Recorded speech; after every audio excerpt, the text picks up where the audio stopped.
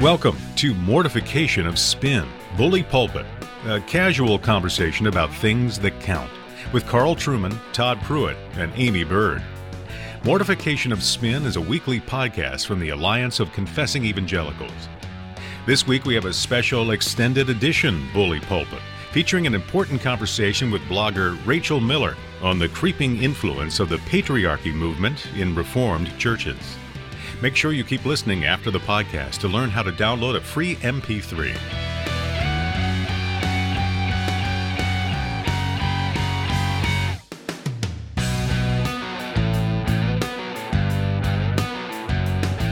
So I'm here with my co-hosts Todd and Carl, and I'm ready to challenge you guys with some more new words that have been added to the dictionary. As pastors, you guys need to make sure that you are connected with the language that your congregants are using these days. So, are you ready to play? Yes. Far away. Okay, first word is loke. Loke. I might it's say a make that, of... well, I loke that person, but... Okay, somewhere in between love and like. Not quite love, but better than like. Yeah, to feel strong affection, but not love for someone. Yeah. So that might That's be kind good of feelings for I have for Todd. Is that the idea? Yeah, exactly. I loke the like bloke. romance. Yes. Loke. Yeah. Okay, knobstickle. What? Knobstickle. I don't dare speculate on that one. Goodness. Something you get from the ice cream truck. I have no idea what it is. No, it's an annoying person who gets in the way. That's just awesome. like Todd. Got you. I was just see that was just so Carl. That was too easy for you. You should actually be embarrassed by that. All right. Well, let me throw in a couple acronyms now. This one is being used a little bit on the internet. CDD. CDD. Is it a Christian deficit disorder? Christian deficit disorder. Close. Yeah. It is. Come dressed down. I don't know. So I think you'd put on an invitation to an OPC church. No, it's a little more formal than that. It's Christian domestic discipline. This is within Christian marriages, which leads me to my last one, which is OTK. Oh, that's it. That's a real estate term. Off the kitchen, presumably. Off to the kitchen. Speaking of, I'm feeling a little parched. Could you guys fetch me some coffee, maybe? Oh, sure. Oh.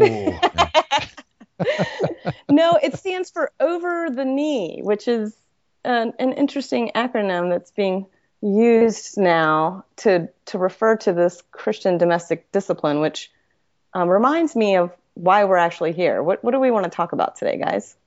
This is I feel like a religious anthropologist just discovering a brand new culture that's been going on that I've been completely unaware of, and it took Carl Trueman to tell me all about it with all of his extensive knowledge. I love America. Right, it's a cultural anthropological experiment.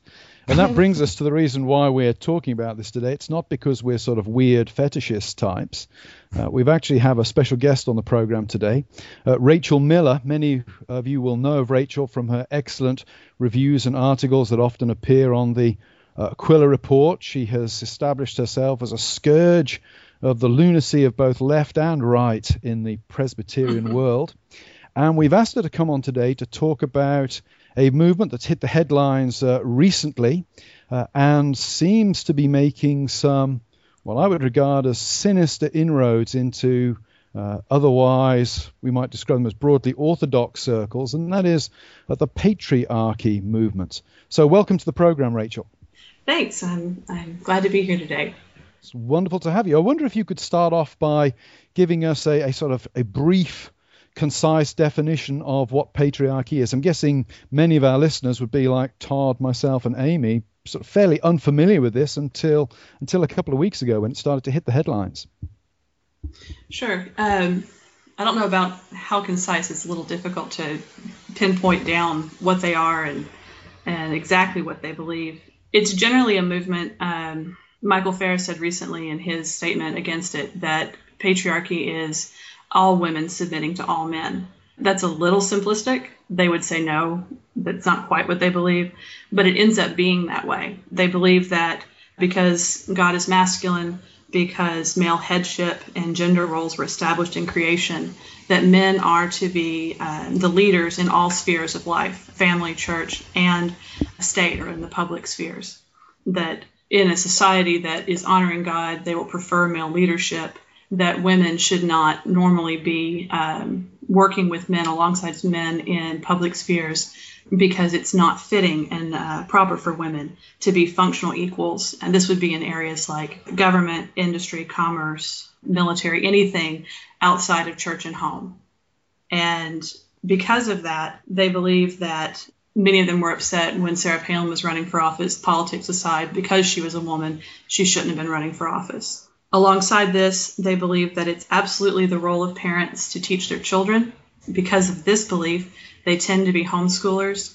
They don't believe that it is absolutely wrong to send your kids to, say, a Christian school, but public school is completely inappropriate to their mindset. Along these lines, they believe that children, until they reach adulthood, are supposed to be under their parents' instruction. Sons can get some level of freedom when they've chosen a vocation, when they set up their own home or take a wife, set up their own household. Unmarried daughters are to stay at home and be under their father's authority until the point that they are married. And courtship comes into this, that a son can choose his own wife, but a daughter is going to rely on her father in the direction of finding a husband for her. So this all plays into a diminishing attention for education for women. College, being sent off to college is really looked down on, especially for women. You know, what do women need an education for? They're just going to be wives and mothers. I'm guessing, Rachel, many of our listeners would be listening to the definition you've given and saying, well, we sort of agree with some of those points. We don't consider ourselves patriarchalists, perhaps we consider ourselves complementarians. How would you distinguish what we might describe as the sort of mainstream complementarianism that, say, our friend Denny Burke over at Council of Biblical and Manhood and Womanhood would espouse, and what seems to be a more radical movement to which you're pointing? Well, first off, I would say that really all of the views on gender roles, from feminists on the one end to biblical patriarchy on the other end, tends to come off more as a sliding scale. So there's some guys that I would have a hard time putting exactly where they are and where they would fall. I would say that the traditional middle ground, and said historic middle ground, would be those that we believe that men are the spiritual leaders of the family. We believe that pastors and elders, the ordained leaders of the church, should be men. But we also believe that it's not inappropriate for women to be working in business or working in industry or going into politics or getting an education or being a professor or teaching or being outside the home. We see the relationship between men and women as being less antagonistic and more complementary, more helpful of each other in our roles with each other. That even within a marriage, you know, you respect your wife's opinion, you talk to her about things, and it's not a dictatorship or leading by fiat. It's a discussion and a servant leadership of your family, which is a different focus. I mean, you know, there's obviously a very serious side to this, but some of it is so silly. It's, you know, it's just ripe for parody. I mean, sometimes that's all you can. Sometimes when it gets so silly, to treat it like it's wholly serious almost gives it a veneer of respectability. And some of this stuff is just insane. Todd and I went online to the Christian wife spanking literature website where you can actually buy novels that deal with this as a kind of theme. Yeah, there's spanking romance, Christian spanking romance novels. It's not every day. Lord. It's not every day that I see something for the very first time. This morning, I had one of those moments. Yeah. My wife, Katrina, told me that I was starting to laugh just a bit too hard at this. So, I mean, I thought I saw it all when I saw Christian Amish romance novels. That appears perfectly normal to me now. You know, that's like, oh, well, sure, everybody reads those. You know, after I saw the spanking category, Amish romance novels just seem like everybody ought to have a few of those, you know. We should have known about this before we did the 50 Shades of Grey program the other week. I know. Exactly. The problem is much closer to home. No, we shouldn't. Belongs in the same category. It's the same stuff. Yeah. It is. And Rachel, it's interesting because as we were talking earlier, you mentioned something that really resonated with me. What seems to drive a lot of the biblical patriarchy movement is that they take God's words to Adam and Eve about Eve's desire to rule over her husband, that sort of thing. But they take God's words there and make it a framework or a grid by which they then define husband and wife's relationship in perpetuity, so that we naturally have this antagonism between husband and wife that must be carefully controlled by the husband, of course. And that seems to me, I guess, to be a misappropriation or a misapplication of what God speaks to Adam and Eve. Certainly there's tension in all relationships under the fall, but they seem to take those words from Genesis and make it a defining grid that therefore must be managed.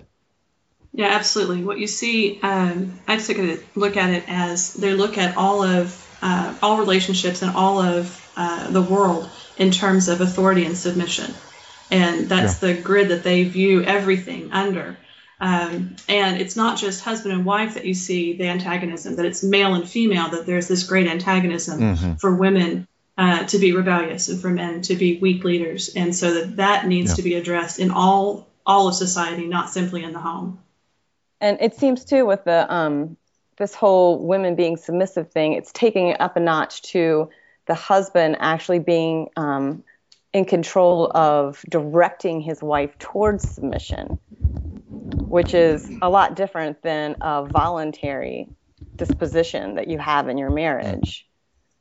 Right. And so even to the point I've read in some of Rachel's writings on this on her blog, A Daughter of the Reformation, to the point where there's steps on how to handle it if your wife isn't behaving the way that you would like. So if she's leaving dishes in the sink too long after dinner, to lovingly confront her, say it's your fault for not leading well enough. But if she's not going to respond to that well, I mean, there's, in 2 more steps, you actually bring in the elders. And it's appropriate to do that, which is just ludicrous to me. And one of the other things you mentioned in that is losing weight. If you think your wife needs to lose 15 pounds, well, then you just, follow these steps and get her to submit. Wow. So, I mean, I think that leads to where we maybe want to talk about some of the dangers that are in this doctrine, because I think a lot of people will hear it and think, well, maybe it's just like extreme traditional approach or extreme homeschooling. And they don't really see it as a dangerous theology there. Certainly. I see it as, people ask me, why do you think it's dangerous? And I say that I see the abuses in it. And what do I mean by abuse? I think that it is emotionally abusive because it creates an antagonism between men and women. I think that it is spiritually abusive because it creates the father as priest in the home, a role of intermediary between God and the wife that I think is inappropriate. And it also leads to physical abuse. This is not everyone, but it provides an environment where physical abuse is at least not as sought out and confronted as it might be in other groups. Right. Yeah, you mentioned earlier, Rachel, that there's like an irony here about this whole role of authority, because the men demand this authority and the women are to respect their authority, but it seems like these men don't have very much accountability themselves. That's true. The majority of the leadership within the biblical patriarchy movement are men that are under very little authority themselves. Many of them are self-ordained. Many are in denominations either of their own creation or in ones that offer very little oversight. They've created their own publishing houses, their own seminaries, their own movements. and they respond to almost no one. Right. And it's interesting to me and troubling that what you just named, Rachel, the self-made nature of so much of the authority in this movement, that's troubling because in some cases, some of this has been, and some of these individuals have been accepted into more mainstream Presbyterian and Reformed circles. And that's troubling because they don't have the same structures of accountability that, say, the OPC or the PCA does. Right. That leads to a question, too, maybe for you two, Carl and Todd, is, how can elders respond when this starts infiltrating their church? Should men who seem to have good leadership skills but hold to this patriarchy doctrine hold leadership roles in the church? Or, should maybe this be addressed higher up in like the General Assembly or something like that, since it does seem to be something that's really spreading? I think part of the problem answering that question is the sliding scale thing. That it sounds to me as if every instance of this is going to be unique in particular ways. I mean, there are times when I think that I'm barely a complementarian in some ways. For me, the big issue is ordained office in the church. I'm less concerned about the culture war aspects of the whole thing personally. I certainly think that if we're getting to a position where there is physical abuse of a woman involved, then that's an immediate discipline issue as far as I'm concerned. If I found out there was a wife spanking circle in my church, I'd be looking to suspend and then move towards excommunication of the men involved. It also sounds to me as if underlying this there is a psychological abuse aspect to it, and that's always more tricky. That's a trickier one to judge because the evidence is not empirical in quite the same way as it is for domestic abuse. So I would certainly be very disturbed to find somebody holding these hardcore views in my congregation. I accept to be a member of an OPC church, actually you're not required to specify, I think, your position on patriarchy or complementarianism in an explicit form. So I'd want to handle each case on its merits, but I would not be comfortable in anybody holding to patriarchal views holding office in my congregation. I think that it represents a problematic understanding of the relationship between men and women. And if the kind of stuff that we've been researching the last couple of days is anything to go by, certainly it can tend to physical abuse and also seems to embody significant aspects of psychological abuse as well. Yeah, I agree with everything Carl just said. And I would say, Rachel mentioned earlier, one of the distinctives of the patriarchy movement is this idea that the husband is his wife's priest. Well, that's just patently unbiblical. My wife has a high priest. His name is Jesus.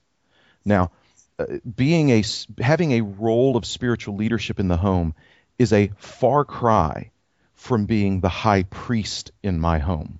Those are very different things. I don't serve as my wife's high priest. I wouldn't want that responsibility, for one thing. But the other thing is that I'm delighted that Jesus is her high priest. The elders in Reformed churches need to know about this because, and Rachel, I'm assuming this is true based upon what I've read, but you can confirm this or not. I'd assume that those of us in Reformed churches need to be particularly aware of it because patriarchy seems to be more connected to quote-unquote Reformed circles than others. Is that true, Rachel? It certainly does because it's very appealing to those who are conservative, to those who want to see an improvement in fathers' roles within their home and within the family and within the church, and also as a strong statement against feminism, right, that we see so facing the culture. And I think that we've done, in the Reformed world, we've done a really good job of defining ourselves as not feminists.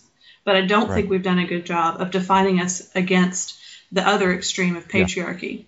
And it's that middle ground that's really important. Yeah, that's good. It connects with our hermeneutic as well, because, of course, we tend to emphasize continuity between Old and New Testaments. And I think that what we see here is a very Old Testament reading of the relationships of men and women in Christ. And, there's a whole theological issue there. I suspect that most people who hold to this don't do it for sophisticated reasons. They do it because their pastors told them so, or because it appeals to their baser instincts. But I can see why it would take root in a Presbyterian environment, perhaps more than a Baptist or dispensational environment, because of the culture of taking our cue from the Old Testament on so many things.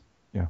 Actually, Rachel, it's very strong in the Reformed Baptist, not the strictly Reformed Baptist, like Reformed Baptist denomination, but the Baptists that tend to Reformed or Calvinistic teaching. It's very strong there as well. Interesting. Interesting. Okay, so one thought I had, and we've discussed this a little bit kind of off air, if you like, there is a very popular face to patriarchy that's been kind of mainstreamed in our media, and that's of course the Duggar family.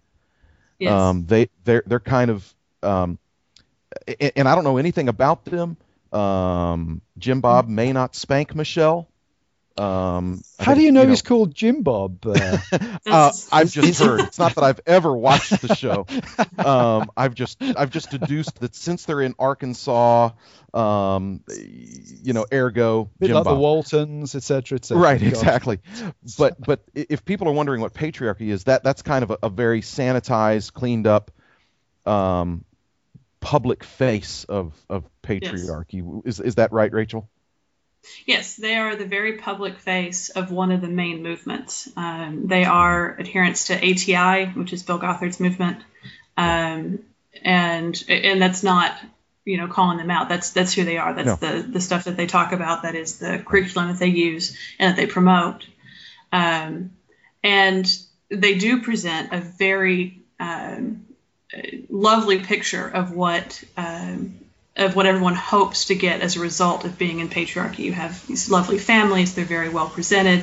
They speak well of each other. They don't seem to have any conflicts or problems that they can't resolve.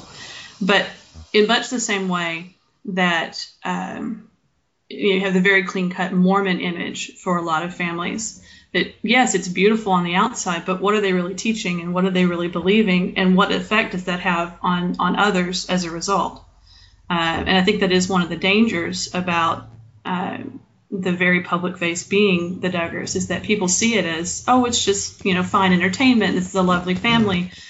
But when you get down to what they really believe and what they're teaching, it's pretty scary.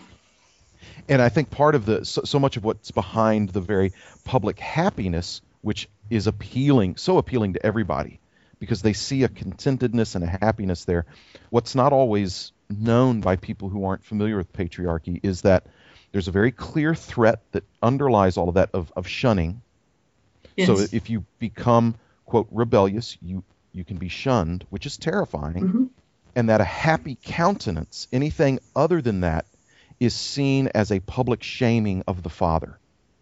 Yes. And so therefore anything other than a very happy countenance, it carries with it the threat of being labeled as disobedient, which can then lead to shunning. It's very serious. Yeah, and your only world that you have is your family and the other like-minded families. If you're put out from that, you don't have anybody. Right. Right. You're a complete outsider. Provide any outlet for anyone to go to for help, for support, no. if they were to disagree about some of the issues in patriarchy. And also, I just think of the division that would cause in the church then. If there's this form of elitism for, and I know that must bother you, Rachel, as a homeschooling mom, who would then, have friends who are not homeschoolers. And for instance, my children go to public school, but that is considered a sin in the patriarchy movement. So that would cause division in my church if I had someone from the patriarchy who believes that that what I'm doing is a sin, and then we worship together. There becomes this us versus them going on right within the church. The strictest of the groups are going to be likely to be in churches only with other homeschooling families, either through home churching or through the churches, a lot of them are what they would call family integrated churches, where they're completely against any age segregation. So Sunday schools, all that, you keep the family together. Youth groups are bad. It's this approach. So it's unusual to see a very strict patriarchy family in with the mix with the others, but they are, depending on where they are and what churches they have access to. You will find them. Yeah, and they would see, for instance, a typical conservative PCA church, for instance, as a threat to their children, because it could work towards the worldliness of their children, because there might be a ninth grade Sunday school class. That becomes something very threatening to them, as I would suppose. One of the ways around it that you'll see is a lot of them will volunteer to teach Sunday school for their own children, so that they are always the ones who are teaching their children. Yeah. Interesting. Yeah. Well, this has been a fascinating conversation. It's taken us into places which I didn't even know existed till about a week ago. And to reflect on the conversation, I think there are certainly some things one could say about the patriarchy movement that we would perhaps all want to affirm. It seems to be taking the idea of family seriously. On the other hand, there seems to be an underlying nostalgia for a past age that probably never really existed. And at its most extreme fringe, the whole idea of wife spanking is at best Christian fetishism. At worst, it's a sanctification of spousal abuse. And maybe as a closing thought, given the fact that there are certain very high profile and in some ways mainstream characters, even in the evangelical world, who espouse forms of patriarchy, I think one of the useful things that could be done by some of those who do espouse forms of patriarchy is, at the very least, is that it would be very good in the near future if those people would distance themselves from any notion of wife spanking. Mm-hmm. It seems to me that is a very, very sinister aspect to this movement. And I would also counsel any listeners out there, if your husband is abusing you, psychologically, not just physically, you should speak to your pastor. And if your pastor won't listen, then you should find a pastor who will listen to you. This is very serious stuff. We've had a bit of a laugh about it. We've raised some provocative issues, but I think on the whole, one might say that there's some very worrying material here. So I don't know, Todd, Amy, if you have any closing thoughts before we round out the program? Here. Just thank Rachel for being here to inform us more and enlighten us about this doctrine. Absolutely. Thanks very much, Rachel, and we will see you all next time.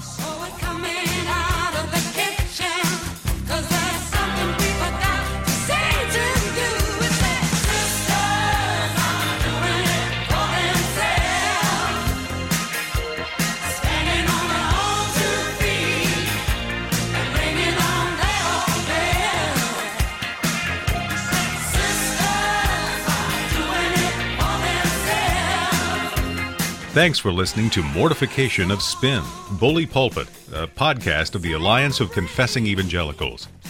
Don't forget to visit our website, mortificationofspin.org, to download an MP3 message by Dr. James Boyce. Dr. Boyce could have been speaking directly at the patriarchy movement as he secures the roles and relationships within marriage in his message, Loving Husbands, Happy Wives. Here's a clip. It seems to me that it would make all the difference in the world if a husband would look upon his wife as that glorious, radiant creature that she is one day to become and will be in her resurrection body, and recognize that in the providence of God, he as her husband has partial responsibility in that most glorious transformation. To get the rest of this message, just visit mortificationofspin.org. Mortification of Spin is a production of the Alliance of Confessing Evangelicals.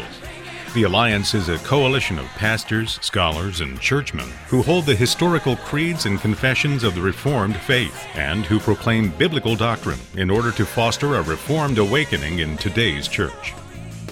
Join us next week when Todd goes vigilante. I'm personally going to be on the watch for anybody in my church that might be doing baptisms in their bathroom. That's next week as the crew takes on baptism. We hope you can join us then. And don't forget to visit our website for your free MP3.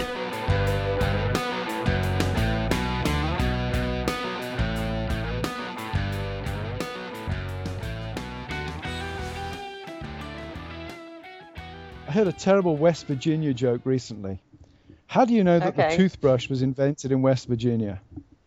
Because if it had been invented anywhere else, it would be a teeth brush. I know that one.